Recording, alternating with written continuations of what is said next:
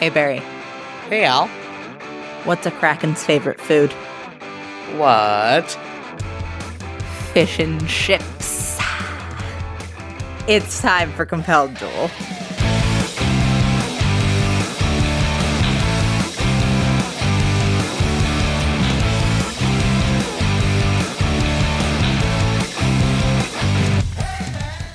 Hello, everybody, and welcome back to Compelled Duel. I'm Al. And I'm Barry. And we are a single-player, co-DM'd Dungeons & Dragons 5th Edition actual play podcast. Previously on Compelled Duel. We took a lot of damage. I don't think we can limp to Pearlport like this. No. We'll have to stop the next island we hit and hope it's inhabited so we can get some supplies. It is, again, just this burnished black leather bracer.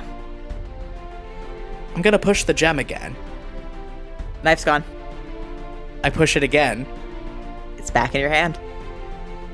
Oh, that's sick as hell. There are just these bright white scars in jagged Lichtenberg figure patterns stretched all the way across the front of your chest and over your shoulders. That scarring has extended down your back on both sides of your spine in a pattern that almost looks like wings. Number one, your whole ordeal has given you another sorcerer level. And number two, your subclass has changed. You are no longer a Divine Soul sorcerer. You are now a Storm sorcerer. Would be just our luck to run up on East Cliff when we need supplied.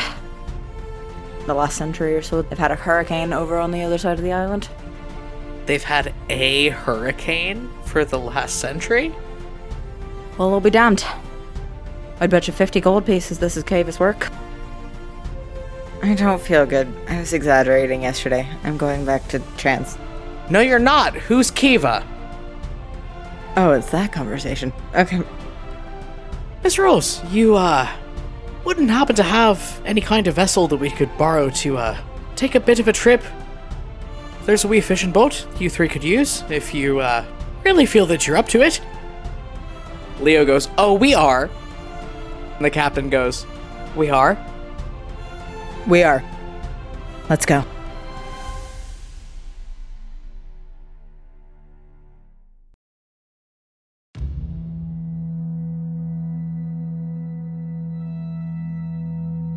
Not long after this exchange, the three of you are crammed into this little one-sailed fishing dinghy, headed straight into the gaping maw of a hurricane. Leo looks intensely seasick, but fiercely determined. The captain looks like he very much wishes to be swallowed by the sea.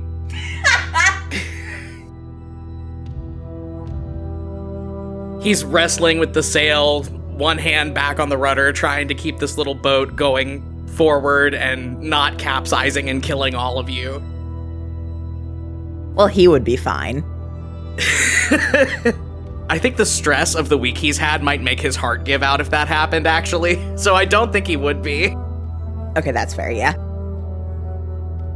As the wind and torrential rain and waves coming up over the side of this little boat are buffeting you back and forth, and Leo is valiantly trying not to lose his lunch, the captain yells up to you at the front of the boat, right, lass, you got any plans?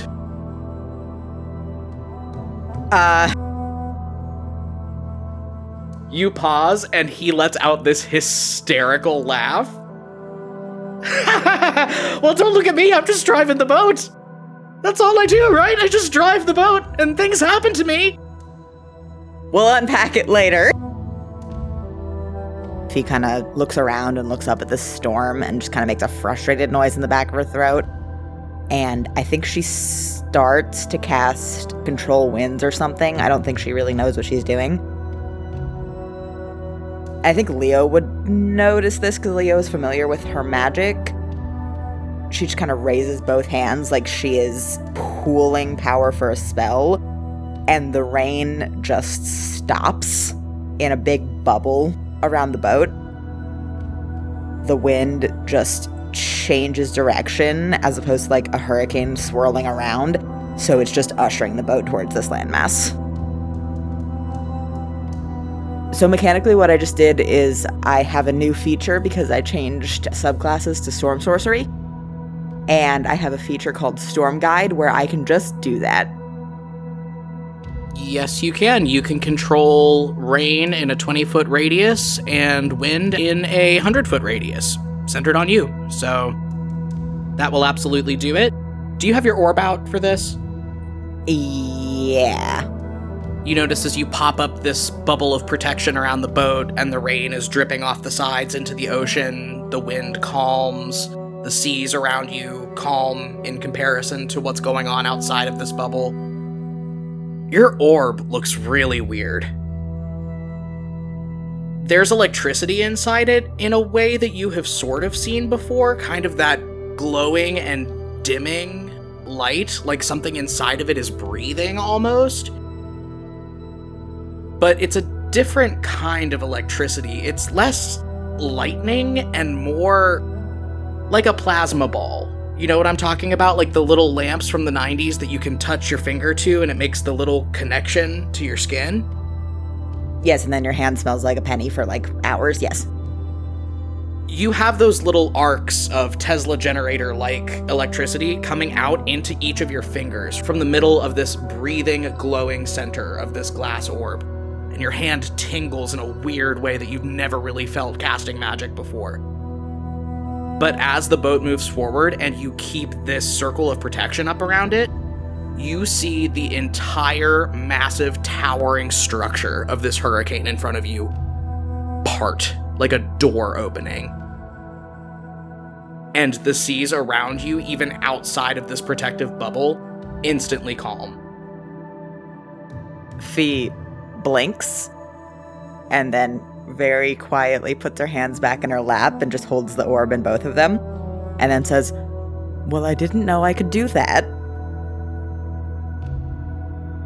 The captain slowly reaches up and just flicks some water that has pooled on his face away, and then goes back to trimming the sails, muttering mutinously under his breath. So the rock does magic, and the cape is real, and the cape does magic, and there's a girl, and she does magic. There's a magical Kiva cave out in the middle of the ocean. You know, I really fucking miss when all of this was just philosophy that I was too dumb to understand. I'm sitting down and he is standing at the sail, so Fee just like reaches out and pats his knee. I'm fine. This is the weirdest fucking week of my life, and that's saying something, but I'm fine. And you guys continue sailing forward into this parted storm. You land the boat on an island that looks very much like the one Eastcliff is on, just miniaturized. It is still this spire of rock sticking straight up out of the ocean, very tall. The storm closed behind you when you sailed into it, so now you are just in the eye of this hurricane, watching the clouds and the rain and the lightning swirl around you. It's very dark. All of you are relying on your dark vision to kind of get an accurate picture of what's happening here. But you do see the mouth of a cave up on a little bit of a ridge, probably 20, 30 feet above you. It's going to take like a DC 10 athletics check to get up there. Okay, and I have disadvantage on that? Yeah, Leo's going to give you the help action, so you can just roll flat. So that's a 6. You slip and fall on your ass, you're going to take 1d6 fall damage. You only take 1 damage. And Leo's going to roll... Ooh. Leo also rolled a 6. So Leo takes 3 damage. And the captain is going to roll. And he got a 23. So the captain just effortlessly scrambles up onto this ridge, stops at the mouth of the cave, and turns around as though he has forgotten that you two are not behind him. And then looks down at you and Leo on your asses at the bottom of the ridge and goes, "Are you too good down there?" Fee just looks up at him, gives him a profound bitch face, and says, "Well, one of us had a wasting disease a few months ago, and the other is still extremely injured, so no." Right. And he lowers down some rope to you two and helps pull you up the ridge so you can get up there. Thank you, darling. You move inward through the mouth of this cave, and the walls are shimmering with aurora-like lights of purples and blues and greens and grays. Perfectly in sync with your orb, perfectly in sync with your cape, if you care to check. The captain doesn't seem to be paying that part much mind, though. He is nodding at the edge of a very still pool of water that is coming almost up to the mouth of the cave. There's probably 2-3 feet of rock in between the mouth of the cave and the beginning of this pool. And that's going to be the other issue. Cave's in there. What do you mean the cave's in there? Subaquatic cave. You swim down, and then you go through a passage, and then you come up on the other side, and there's air, but, well, in terms of distance... He looks over at you and smirks just a little bit. I swear I'm not asking this as a double entendre, but how long can you hold your breath, lass? Fee raises her eyebrows, smirks at him, and starts untying her cape and says, luckily for both of us, quite a while. For a half-mile swim? Not that long. So, mathematically, here's what this first leg of our dungeon is looking like. You and Leo have to go half a mile underwater, which is 2,640 feet exactly. With your movement speed halved because of your exhaustion levels, and then halved again because that's what happens when you do not have a specified swim speed in D&D, it is going to take much, much longer than the 3 minutes that you are capable of holding your breath, given your constitution score, to get through this cave. So you and Leo are going to have to figure something out. The captain, meanwhile, is a couple feet away from you, taking off his boots and unbuttoning his frock coat, taking his shirt off, stuffing it all into this big leather duffel bag that looks like it's been waterproofed somehow. He looks back at the two of you and goes, well, I'll be fine. Yes, dear, I'm very happy for you. Fee kind of bundles up the cape and hands it to him and says, could you put that in there, please? Certainly. He folds it up, sticks it in there, cinches the bag shut. It looks like everything in there is going to stay pretty dry. He kind of shrugs over at the two of you. I mean, I've never been in the cave personally, but from everything I've heard from the people back in Eastcliff, there's nothing on the other side anyway. Are we sure we want to do this? I'm sure that I have to, Leo says. And I'm sure that I have to take whatever steps necessary to prevent all of us from dying a horrible death. And steps up to the edge of the water. He casts Control Water and uses the part water function of the spell. The water in this pool is less than 100 feet long, so you can see the floor of this pool appear as he parts the water, but it leads up to a solid wall of water. There's still this subaquatic cave that you have to get through. He cannot move the spell.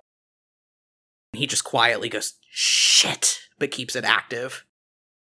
Alright, we've got 10 minutes to figure out what we're doing here, Fee. What can we do?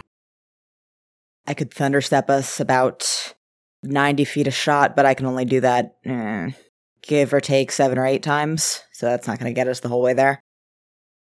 We can't swim the rest of the way without needing to breathe. I can probably only get us about 200 more feet with the power I've got left. I could cast a couple more of these. What if I could give us just enough air to take a breath, and then you thunderstep us and we swim until we need to take another breath? And then I do it again, and you thunderstep us again until we're out. Can we do that?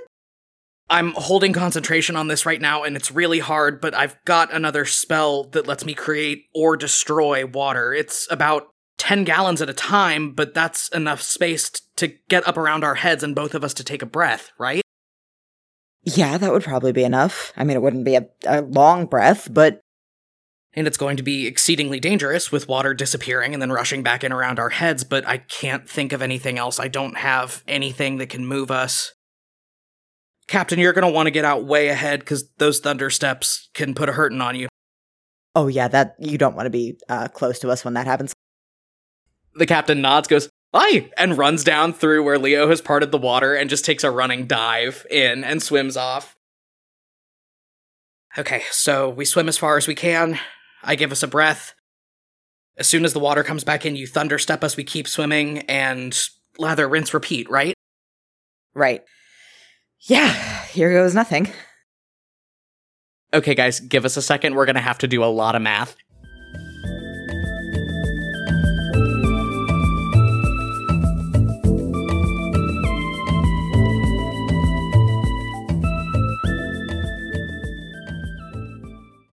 Okay, so we did the math. What they can do is they can get down through this 100 feet that Leo has cleared, and then they can swim 450 feet before either of them has to take a breath. So that gets them 550 feet in the first 3 minutes, and then Fee can thunderstep them, and then because they both have to use their actions, their movements from there are going to be 430 feet in 3 minutes. So they are going to need to stop, take a breath, cast their spells 4 times before they get to the end. Okay, so let's go ahead and mark all those spell slots off our sheets. You guys give the captain several minutes head start so he does not get caught in the crossfire of any of these thundersteps that you're about to drop. And then you take off as Leo's control water starts to come down behind you as his concentration erodes and the spell ends, and you dive forward into this subterranean cave.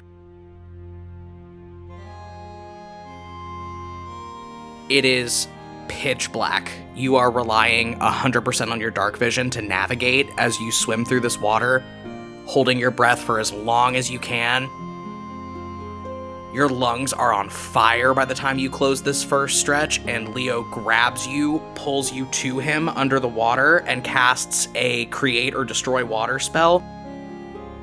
And for a split second, a bubble of air appears around both of your heads. You gasp in a breath, and then as soon as the water closes back in around you, you immediately thunderstep further down through this cave that is winding off through the dark water. As your thunderstep goes off, there's a flash of light, Fee, and you can see along the walls of this subaquatic cave are ancient, crumbling mosaics. You can't even make out what the pictures in them are of anymore, but this place looks extremely, extremely old, like Silent City old. You repeat this cycle several more times before your heads break through water on the other side of this cave. Again, it's very dark, but the walls of this cave on the other side have that same soft aurora-like glow that is slightly lighting up the room. Leo stumbles forward out of the water. Oh my god, that sucked. Yeah, that was unpleasant. All right, we did it. The captain clearly finished his journey pretty quickly because he's already fully dressed on the other side, waiting for you two, wringing out his hair. Fee has just laid down on the ground for a second. She smirks up at him and says, "Show off." Well, lass, what do I have if not my own panache? He kind of pops the collar of his frock coat and then raises his arms and gestures at this big cave around you. It is totally empty. You can tell that you are standing in the middle of this big stone spire that is making up this smaller island. He nods as his voice echoes off the damp walls. Like I said, never been in here myself, but stories in East Cliff go that centuries and centuries ago, back when people were still settling the coast of Tordoon, and they'd sail out on raids, townspeople would come here and hide. The humans and whatnot couldn't get through the subaquatic cave, and everyone would be safe.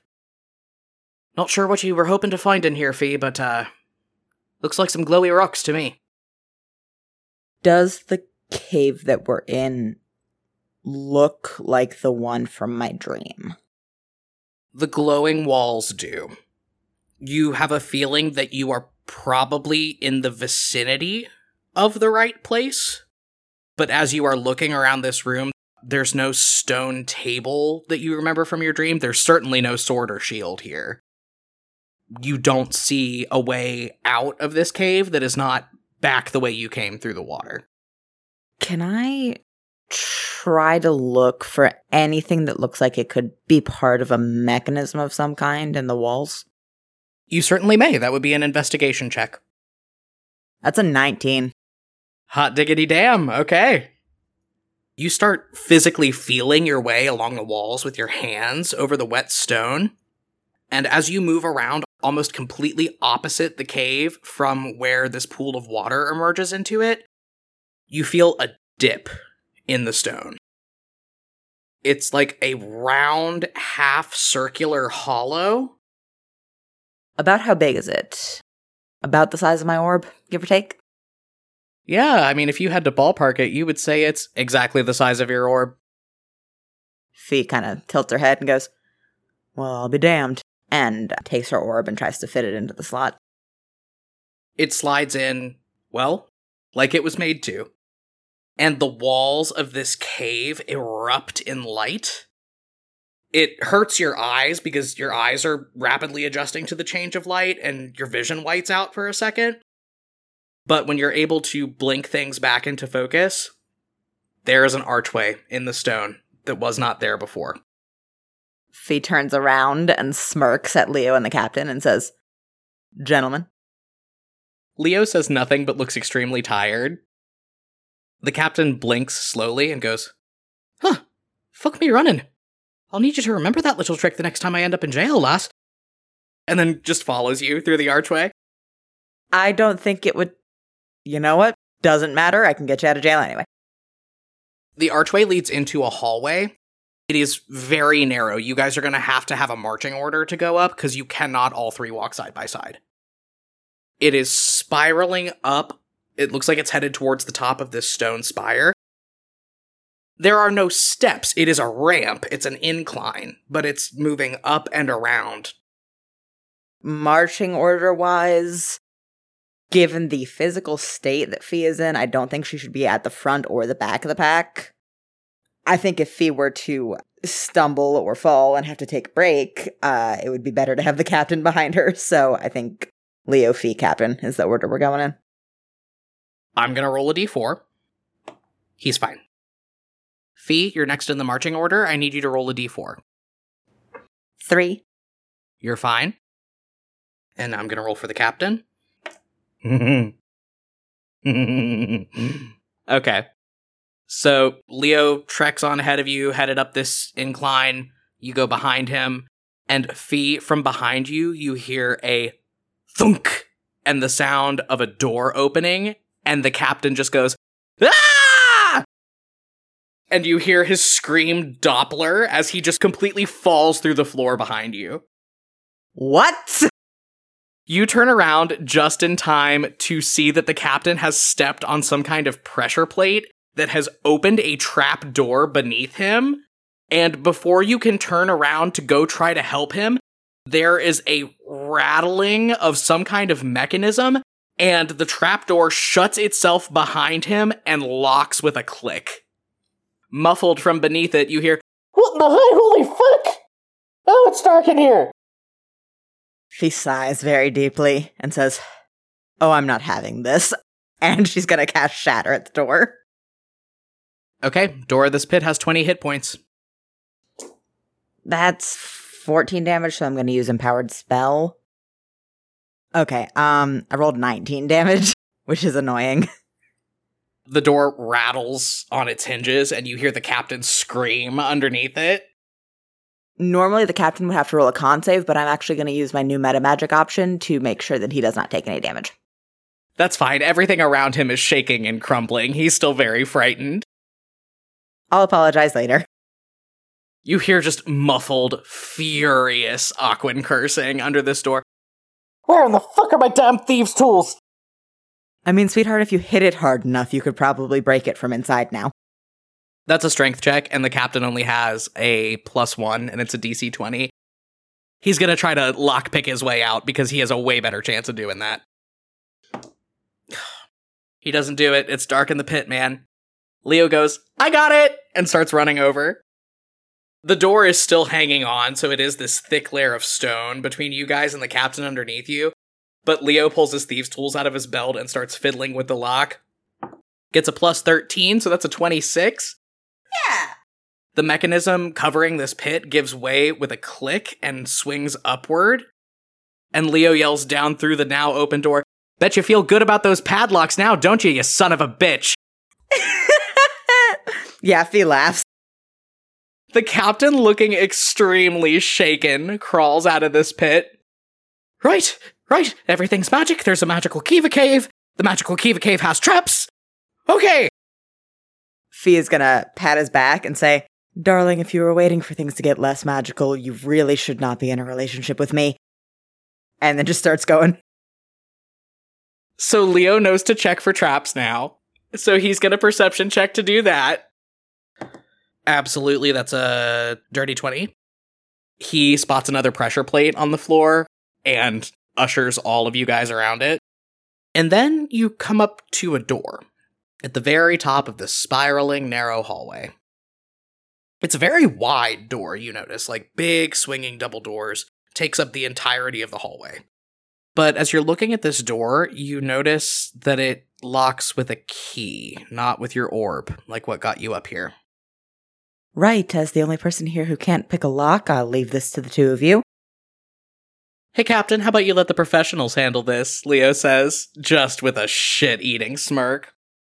The captain is cussing him out under his breath, but allows it.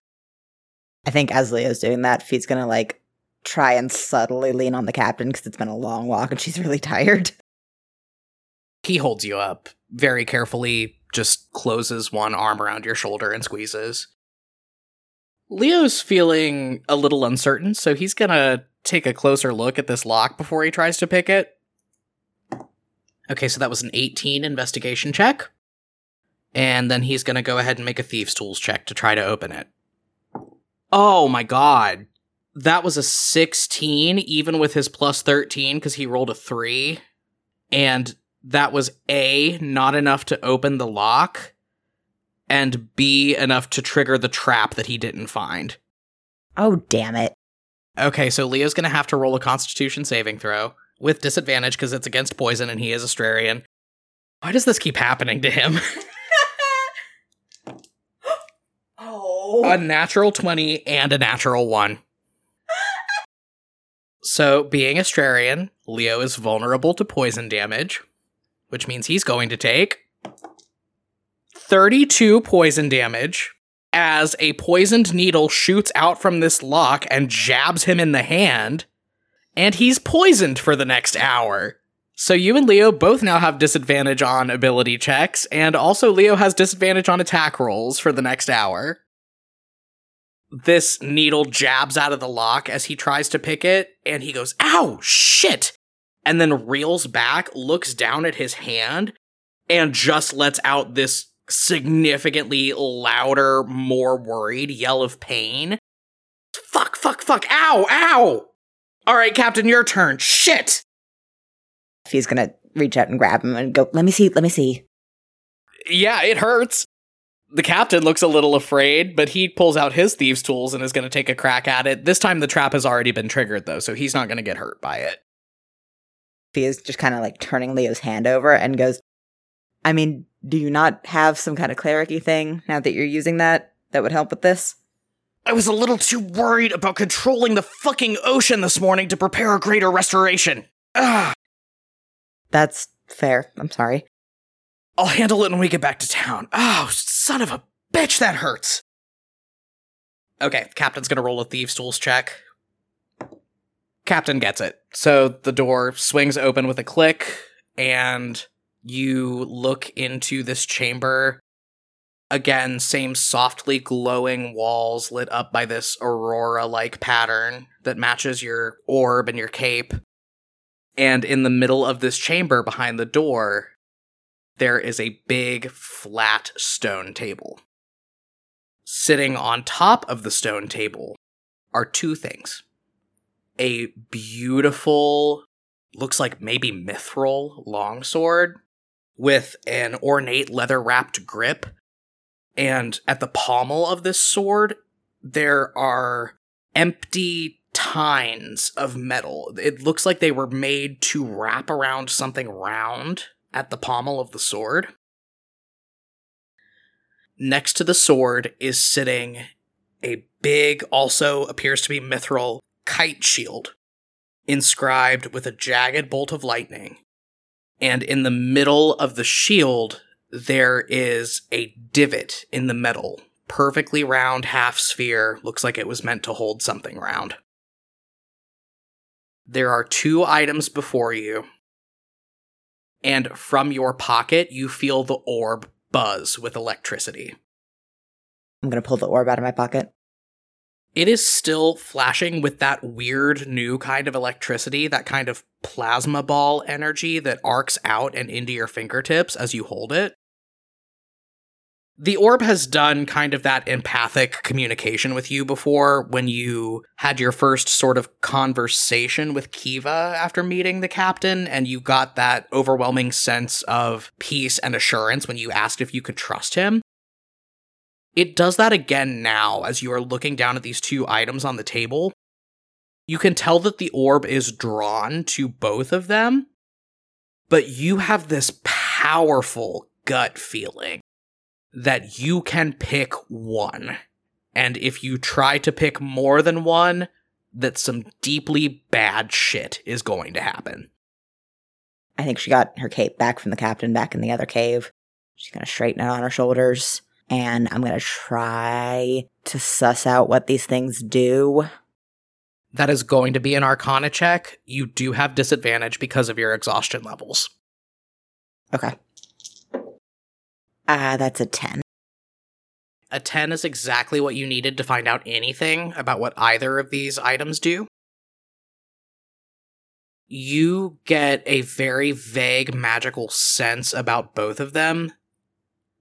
Number 1, you can tell that the empty spaces in both of these items are going to fit your orb. So that is going to turn whatever you pick into a spellcasting focus, in addition to whatever else it does.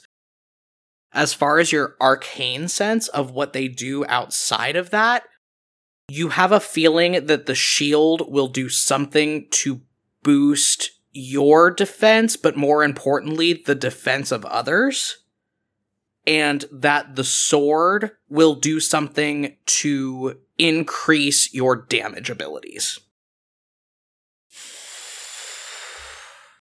I'm going to pick up the shield. Okay, are you plugging the orb into it? Yep. You instantly attune to it, there is no waiting period. You have acquired the magical item, the Tempest Shield. It is a spellcasting focus, so that means you pretty much just got a free Warcaster feat. You can cast as long as you've got the shield in your hand. It is a +1 shield, and it also gives you the protection fighting style for free. If you are within 5 feet of another creature that you are allied with that is being attacked, you can use the shield to impose disadvantage on attacks against that creature. And as you pick up the shield and slot your orb into it, and it attunes with you, you warp out of the space that you're in momentarily. The captain and Leo fully disappear. You're still in the same room, but Kiva's standing on the other side of the table. Arms crossed in front of her chest, nodding slowly down at where you're holding the shield. Interesting choice. Was it the right one? There are no right choices for Aura. There's only looking at the situation at hand and asking yourself, what are you going to do? Fee looks down at the shield, nods, and says, well, I'm figuring that out as I go. As are we all. You see Kiva's head tilt down as they look at the shield in your hand, and one glimmering hand emerges from their cloak to almost touch it, but then she pulls it back away. And you see that crackling electric facial expression from within the shadows of the hood turn up to look at you. May it serve you well. And then you are jolted back into the space with Leo and the captain. They look like you've been standing there the whole time. And hey, fun and sexy thing about what just happened, Fee. You're a level 1 paladin now. Hell yes! The captain kind of looks around the room, blinks over at you, and goes, right, Go what we came for then. Let's get the fuck out of here. Could not agree more. Let's go. As you're going back towards this doorway that you came in through, you notice that on the wall directly next to the now open doors, there's a big metal lever set into the stone. Fee looks at it for a second and then says, wonder what this does, and pulls it. From under your feet, you feel the stone rattle a little bit, and you hear a big echoing clunk.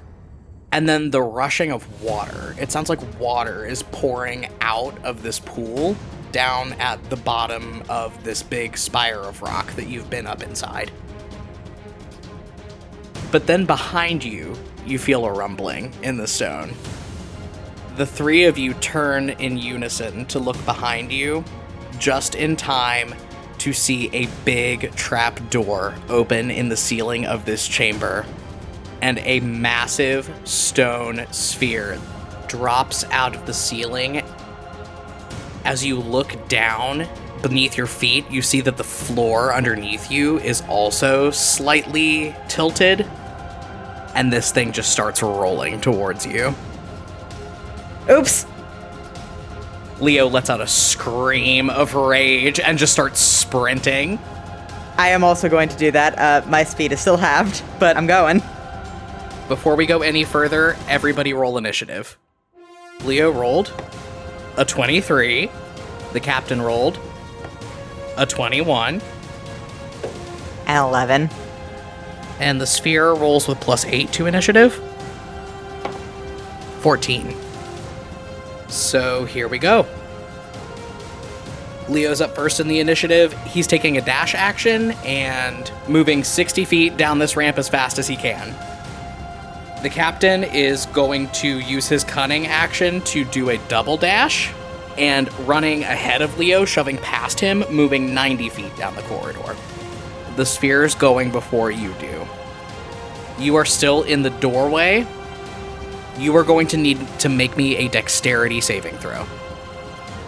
12.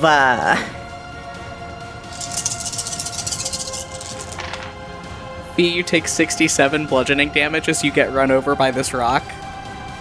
You have 2 hit points left. The rock is rolling over you after your brother and the captain. What would you like to do? I'm gonna shakily, because I have 2 hit points and I've had a very bad couple of days, step back into the room and I'm gonna cast telekinesis on this big rock. It moved 60 feet. You have got exactly the range for that. I'm gonna grab it and just move it back into the room and try and wedge it behind the table. Okay, you do that. The floor in this room is still sloped. It might roll. I would advise you to move your ass. I'm gonna get 15 feet out of this room. And then when it's my turn again, I'm gonna thunderstep as far down this ramp as I can. On Leo's turn, he is stopping his movement when he sees that you are not right behind him. He sees he gets smushed by the rock and then stagger out into the hallway after you have telekinesised it back into the room. He grimaces at you sympathetically and goes, "Ooh, ouch." He doesn't have a regular healing word, so he's gonna have to do a mass healing word because that's all he can do at this distance. So you get 10 hit points back, and he is waiting for you to catch up. Captain's too far down to see what's going on up here. He's going to use his second turn to double dash again with his cunning action. He's most of the way down this ramp.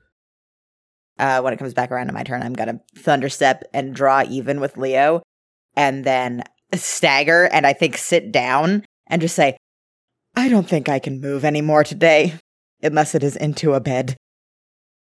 Okay, and now I'm going to roll for the stone. I'm just going to roll a, let's call it a strength check. Nat 1. It is still behind the table. It is not moving this round. Back up at the top of the order with Leo. Leo's going to hit you with a 4th level Cure Wounds. And you get 17 more hit points back. So you're up to 29. He hauls you back up right by the elbow and goes, "You're going to need to move a little further," and keeps pulling you down behind him. Captain, again, is way far down ahead of you guys with using all those double dashes. I think he's all the way down at the bottom of the tower by this point and is just going to wait for you to catch up. So I'm going to roll another strength check for the rock. The rock is now starting to roll again, but you guys have a good bit of distance on it. Do you want to use the rest of your actions to just dash out of here? I'm going to thunder step us down again. All right, so you and Leo thunderstep out of this ramp down at the bottom in the archway that had opened in the cave. You can hear the grinding of the stone starting to roll again up above you. And as soon as you teleport into this open space outside the archway, the captain reaches out and grabs both of you by the back of your shirts and pulls you flat up against the wall.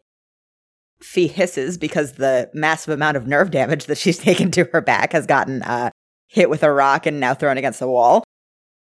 Sorry, it's just, I think that thing's... And then you hear the grinding of stone and this big rock comes launching off the bottom of this ramp, goes bouncing across the floor of this big open chamber and crashes into the wall on the other side. And then for a moment... everything is silent. I'm thinking now that we maybe should have waited a couple days to do this. Leo looks over at the rock and blinks a couple times. I'm thinking maybe we shouldn't have done this at all. Let's get the fuck out of here! The pool at the bottom of this cave has totally drained. You guys can walk back through. I am not walking. I was not kidding. I am making the captain give me a piggyback ride the entire way back. He does that very willingly. But as you move back outside into the open air, and you look around to where your little fishing boat is docked on the beach, the storm around this island has totally disappeared. It's not there anymore. Well, that makes this easier. The captain reaches up to grab one of the hands that you have looped around his neck and just squeezes it. I think it'll be easier with a bottle of rum once we get back to the village. Wholeheartedly agree. I am so tired now. And you guys pile into this fishing dinghy, you with a new religious experience, the experience of being run over by a rock, and a new magic item, all under your belt. You all managed to limp your little fishing boat back to Eastcliff. I still have all of my second level spell slots open. I'm going to burn all of those on Cure Wounds, and Fee gets back 52 hit points. Nice, that gets her back up to full. I think she's kind of dozing in the boat, but she kind of reaches over and pats you on the head as you funnel all of these Cure Wounds into her. And you get back 5 hit points from her new Lay on Hands ability. Boat keeps going. Fee just fully dozes off. I'm planning on just sleeping off the rest of my healing. I'm functional. I'm up and about. So I'm just going to help the captain get us back into port and get Fee up the stairs. You pull into port. The captain looks at Fee fondly and then reaches down and just taps at her cheek until she wakes up. All right, lass, back up you go. And then just scoops her back up onto his back, looks at you and says, I've got her if you need a minute. Is there anywhere in Eastcliff that you can get a drink? No, it's not big enough for a tavern. But drinking alone on the boat is a noble and storied tradition. Got it. Awesome. You get her settled in back up there, and if she wakes up, just tell her I'll be there soon, okay? Will do. Yeah, I don't know how alone I'll be on the boat, but I'm going to go back on the boat and find a great big bottle of rum. Yeah, there are a few people on the boat, but it's the middle of the day. A lot of people are up in town. You find yourself a big bottle of rum and down probably an inadvisable amount of it. For what I'm thinking of doing next, I need to be somewhere private. Are the captain's quarters locked? Yes, it's not a very complicated lock. You could probably pick it. Excellent. I break into the captain's quarters. Let me roll for thieves' tools. 28.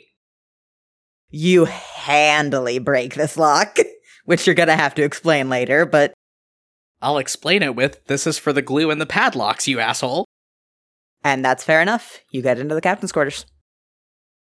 I'd like to go sit down at whatever desk is available, and I pull out my crystal ball. The person that I'm trying to scry on is very familiar to me. That's already going to be a -5. I will leave this up to your discretion as a DM. I think I have a physical component. Okay, what is the physical component? Leo still has his signet ring that he left Astraria with. It is the signet ring of the Grand Duke of Astraria, which means that it is an heirloom. It has been passed down from Grand Duke to Grand Duke. At some point in his life, Morlun Valsine owned this ring. I will note that everybody else in the world, other than Leo and Morlun, who has ever owned this ring, is dead, and thus cannot be scryed upon. Can I count it as a physical component, like a possession or a garment, to take some more points off the save? I will allow it. So that is going to be -9 to the wisdom save that my father is going to get as I set up this spell and cast a scrying spell on him. Morlun does not have proficiency in Wiz saves, which means as a baseline he gets a +4. He gets a -5 to save against the scrying. That is a 14. My spell save DC is a 16. What the fuck is he doing right now? Your father is in his office. You see him sitting at his desk, and across the desk from him is the very familiar figure of one Vice Admiral Defiance. As she's sitting there, your father is saying, "Maybe you should try a little harder." Defiance says, "Your Majesty, I am doing my best." Morlun makes a noise of just disgust, and you watch him stand up from the desk and start pacing. He just very calmly says, "Vice Admiral, I know better than anyone how stubborn my son is. But I would also think someone of your caliber would be able to puzzle her way out of this situation. Don't you agree?" Defiance says, "I don't enjoy the thought of being shot full of lightning, Your Majesty, so all I have is my words." Morlun makes a sharp gesture. He says, "Look, stubborn though he might be, the boy is also very suggestible. If you give him something he thinks he wants, then it will make things exponentially easier for you. Apparently what he wants right now is to think he's doing the noble thing and protecting his sister. So I suggest that you leave her out of the equation." He makes a vague gesture out the window. "Let him think he's playing hero, throwing himself on the sword. I don't care what you say, because it doesn't matter. I'm sure sailors of the caliber that serve under you can grab one little girl with no magic and delusions of grandeur." Defiance tilts her head a little bit. She says, "A fair assessment, I'm sure. I will." And she bares her teeth for a second, and she says, "Try again, Your Majesty." Morlun nods to himself, scrubs a hand down over his face. "You'd better. I expect to receive a missive when you land in Pearlport. Now, if you would," and then he gestures her towards the door. And Defiance stands up, dips a little curtsy, and walks out. I'm keeping the scrying going. I keep watching him. I have 2 more spell slots left. I have 1 3rd level and 1 4th level. I have Sending prepared. I cast Sending at 3rd level to my father. I get 25 words. The message says, "You've got one thing right, old man. Your son is protecting his sister. Someday soon, there won't be anything to protect you from me." Through the scrying, you watch as your father, sitting at his desk, straightens up, and his posture goes very stiff. He tilts his head like he is looking around the room. I'm gonna roll a quick Arcana check. 23. He doesn't quite lock eyes with your scrying sensor, but he definitely looks toward it. You watch this just little bitter smile cross his face. You get a sending in return that says, "That's a nice party trick. You could stop what's about to happen. All you have to do is turn yourself in willingly." I've got one more spell slot left. I'm still maintaining concentration. I use that last spell slot to fire off another sending. I don't think I will. Kimmerl sends his regards. Which one of us is really doing his work? I know the answer. Do you? There's a long pause as he continues looking at where he thinks the scrying sensor is, and then his lip curls. And you get a sending back that just says, "I will see you soon, darling. Remember that you chose this." I'm watching him. I'm watching him until that 10 minutes are up. He stays trying to keep eye contact with the scrying spell until it runs out. As soon as the spell runs out, I put the crystal ball away. I walk off the boat as calmly as I can, go down the dock. And then as soon as I am around something that I can destroy, I just chill touch, sacred flame, toll the dead, everything in a 10-foot radius, and scream. And then Fee needs him, so Leo's gonna put himself back together the best he can and take off up the stairs back towards town. The room where she's been staying, her brand new shiny shield is leaned up against the wall, and her cape is thrown over a chair. She is out like a light in the bed, and the captain's just laying next to her, braiding a little bit of her hair, just smiling fondly. I'd like to double check to make sure that Fee is out. It seems like she was already planning to go into a trance, and also she took a lot of pain medication before she did. You could probably have a parade in here and she wouldn't wake up. Leo is very carefully controlling his own body language and his movements so as to not absolutely Hulk out in the way that he very much wants to right now. He grabs the captain by the shoulder very tightly and leans down into his ear and whispers, "We're gonna have company when we get to Pearlport. My father's sending defiance, I don't know for what, but it's not gonna be good." The captain goes very, very still. He nods to himself and then slowly untangles his fingers from Fee's hair. "Right, we'll have to, He pinches the bridge of his nose. He says, "We'll have to plan for that." Captain? Aye? As carefully and quietly as he can, Leo nods down at Fee. He wants her.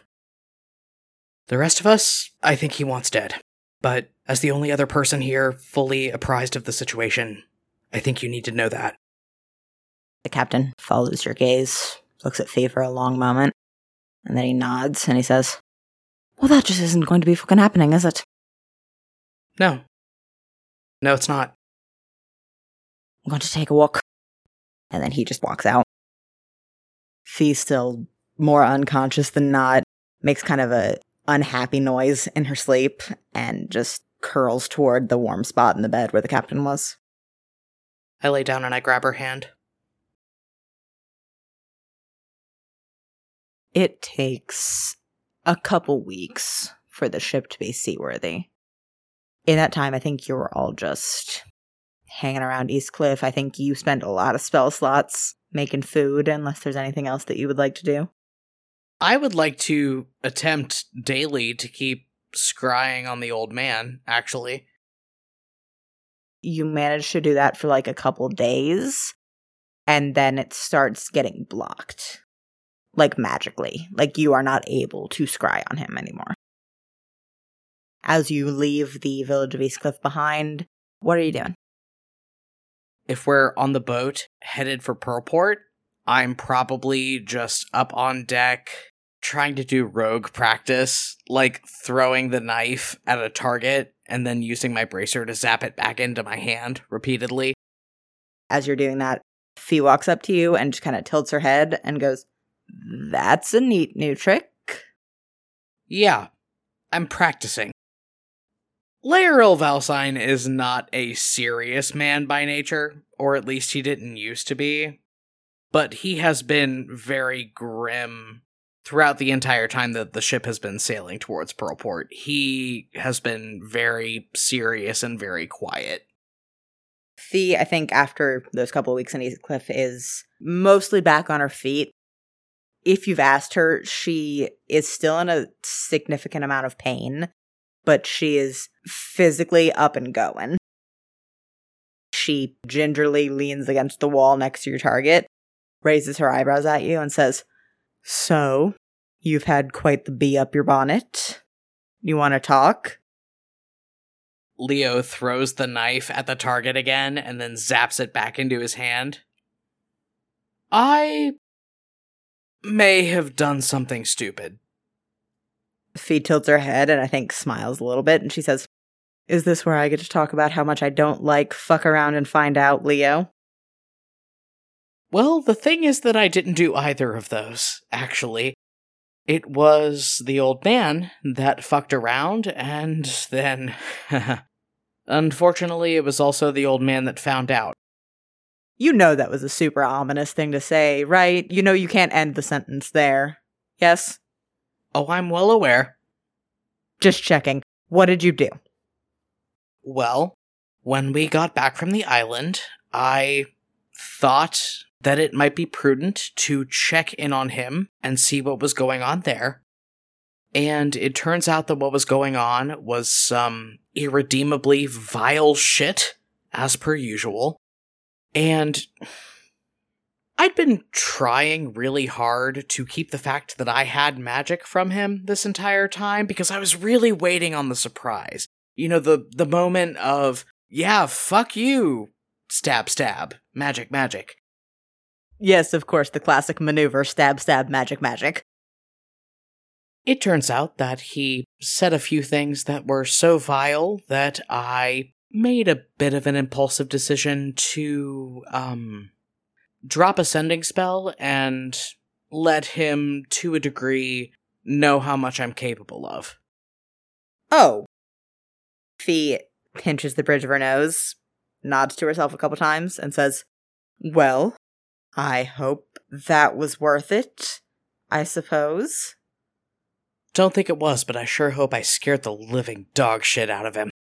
Leo throws the knife again and zaps it back into his hand. Okay, well, he knows what both of us are capable of. Now, then, which I suppose will be a problem for when we face him.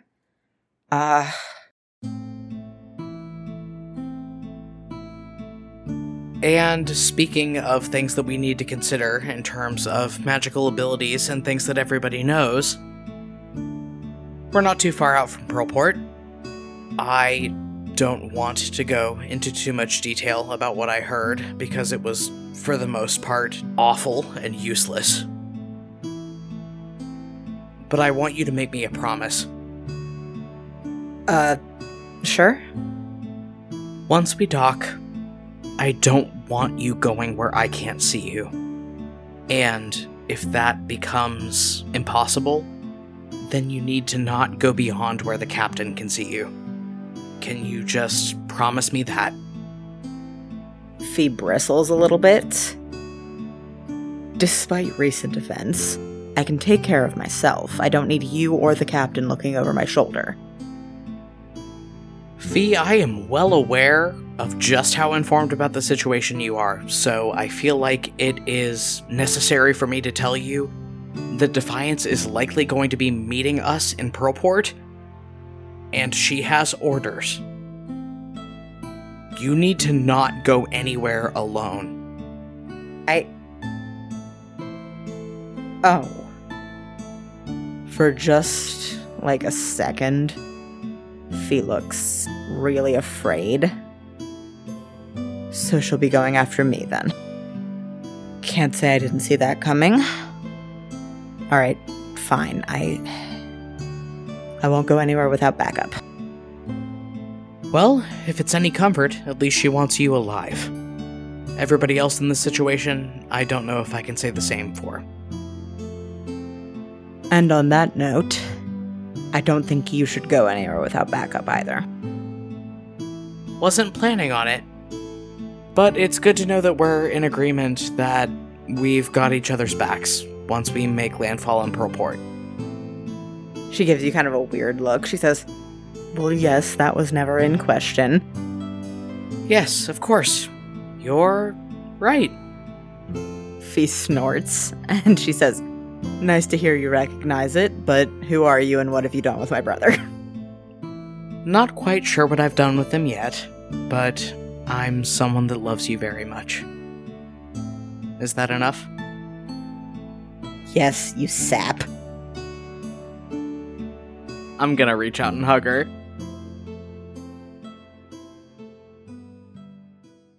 Fee, you're on a several-week journey from Eastcliff to Pearlport, but there is no need to wait for Pelican to call land ho as you approach the city. It is the dead of night as you are sailing through these storm-tossed waters with thunder and rain pounding down around you. And the city of Pearlport appears like a beacon off the prow of the ship. You immediately think of the walls of the cave where you found your new shield that lit up with these stormy shifting lights of grays and blues and purples and greens. The entire island where the city of Pearlport rests glows in a very similar way under the moonlight as you approach it. It is massive. This city is easily twice the size of Gimtarum. It is huge. And it looks old. Something this big has to be old. The scuffle of the crew running back and forth, getting ready to pull the ship into dock, has woken you up, brought you up on deck, and you are standing in between Leo and the captain on the prow of the ship, just watching yourselves sail in. Is there anything you would like to do before you dock the ship? I think Fee is too busy looking at the city to think of something to do. I'll give you a choice here. You can roll perception or religion. Well, my religion modifier is double my perception one, so I'm going to roll that. I'm going to use a reroll. 16. As the ship cuts through the water, rolling into the harbor of this massive city that is shooting up miles and miles over your head, you remember a certain passage in the book about how Demora, this mythological figure, had a hammer that could forge sea and stone and wind and light. And you watch as this island glows in the night, and you feel something just at the core of you, deep and ancient, that for a moment, you're not sure that you know what coming home feels like, but you think that this must be something close. You move into the harbor, the crew sets about mooring the ship down onto the docks, and you hear the door from below decks crash open underneath you. After a few seconds, Miriam Adler comes storming up the stairs, looking tired. She's in her pajamas, very noticeably. Ah, well, I hate to ask it like this, but are we there yet? The captain noticeably flinches and goes, Aye. You know, every time I hear that absence makes the heart grow fonder, I just keep thinking more and more that it's bullshit. Roll insight. That was a nat 20, so it's a 19. I think with that nat 20, The captain feels so off-kilter that he does reach down and try to grab for your hand and squeezes super hard. You watch him looking at the opalescent glow of the city under the moonlight. He reaches his other hand down and rubs at one of the big horizontal scars across his chest. And then he looks down at the floor beneath you, as if he is staring down into the crew's quarters beneath your feet. The ship finishes moving its way into port, and the crew starts doing what they need to do to get you all docked, throwing out ropes, dropping the anchor. The captain still looks really freaked, and Leo looks uneasy, but determined. As far as you can tell, your brother looks way more equipped to deal with the current situation than the captain does, and the captain is not trying super hard to hide it. He's gonna squeeze his hand. Miriam Adler, out of everybody on this deck right now, looks the most wholly unbothered by everything. She's looking off towards the lights of the city arcing up across this big mountain ahead of you. And she goes, "Oh, Kiva's breath, the legislators are gonna..." And then she pauses, because the captain puts one hand up. "Miriam, we're gonna have to belay that conversation." Miriam tilts her head to the side. Why? "Because my wife is home." As you are standing there with the captain and Miriam and Leo on the prow of the ship, you hear something really weird. Thud. Thud. Thud. Thud. Like metal pounding into wood. And in addition to that, you hear odd metallic jingling in time with this weird percussion. I'm gonna walk over to look over the side.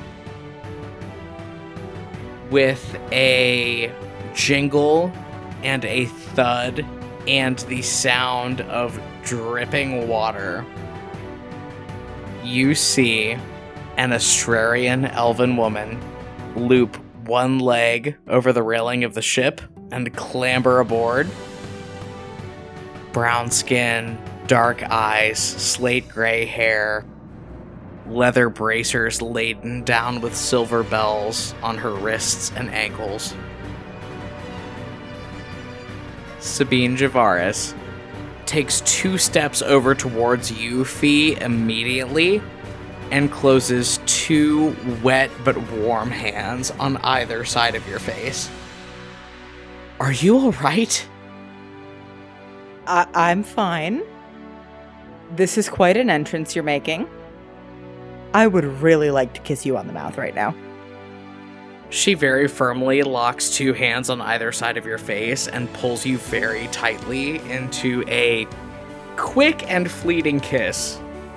Because what happens next is that she pulls back, snaps her head around to look at the captain, raises one hand and flicks her wrist so that her bracer jingles, and a ball of fire appears in her palm. "Hello, sweetie." The captain had dropped one hand down to the cutlass at his side, but then raises both of them slowly over his head.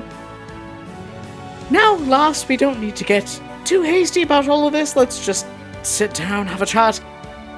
And Sabine fully chucks a firebolt at him.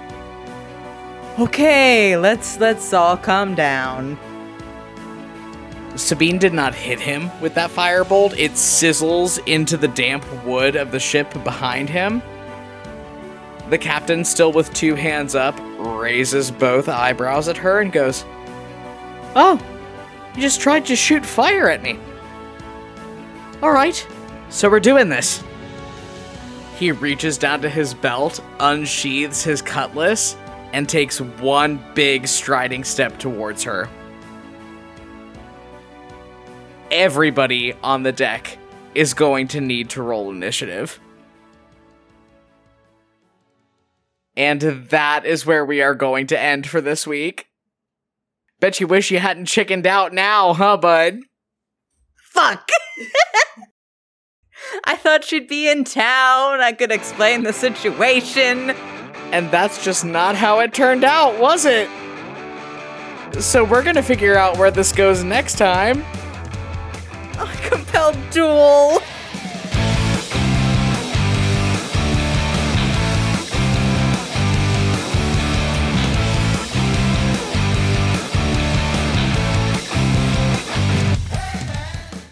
Hey everybody, Barry here with the postscript, just clearing up a couple housekeeping things here at the end of the episode. You can find us on social media on Twitter, Tumblr, and TikTok at Compelled Duel. You can also find us on TikTok at Compelled Duel Audios, where we post audio snippets from the show. We have lots of other cool stuff available, like our official Spotify account, our official website. You can find all of that linked on our various social media profiles. We do a weekly Q&A live stream over on our YouTube channel, so if you want to head over there and subscribe to us, come hang out while we answer some of your questions about the episodes and generally just have fun, we'd love to see you. If you're liking what you're hearing so far and you'd like to support the podcast, we ask that you consider heading over to patreon.com/compelledduel and checking out some of our patron benefits. Starting at just $2 a month, you can get things like early access to new episodes, access to exclusive playlists, other bonus episodes and bonus content, or even letters from your favorite character every month. If you're interested in supporting the podcast in ways other than pledging to the Patreon, if you're listening to us on Apple Podcasts, we'd really appreciate it if you would consider leaving us a rating and a review, because that helps the show get promoted to a wider audience and helps us grow our listener base.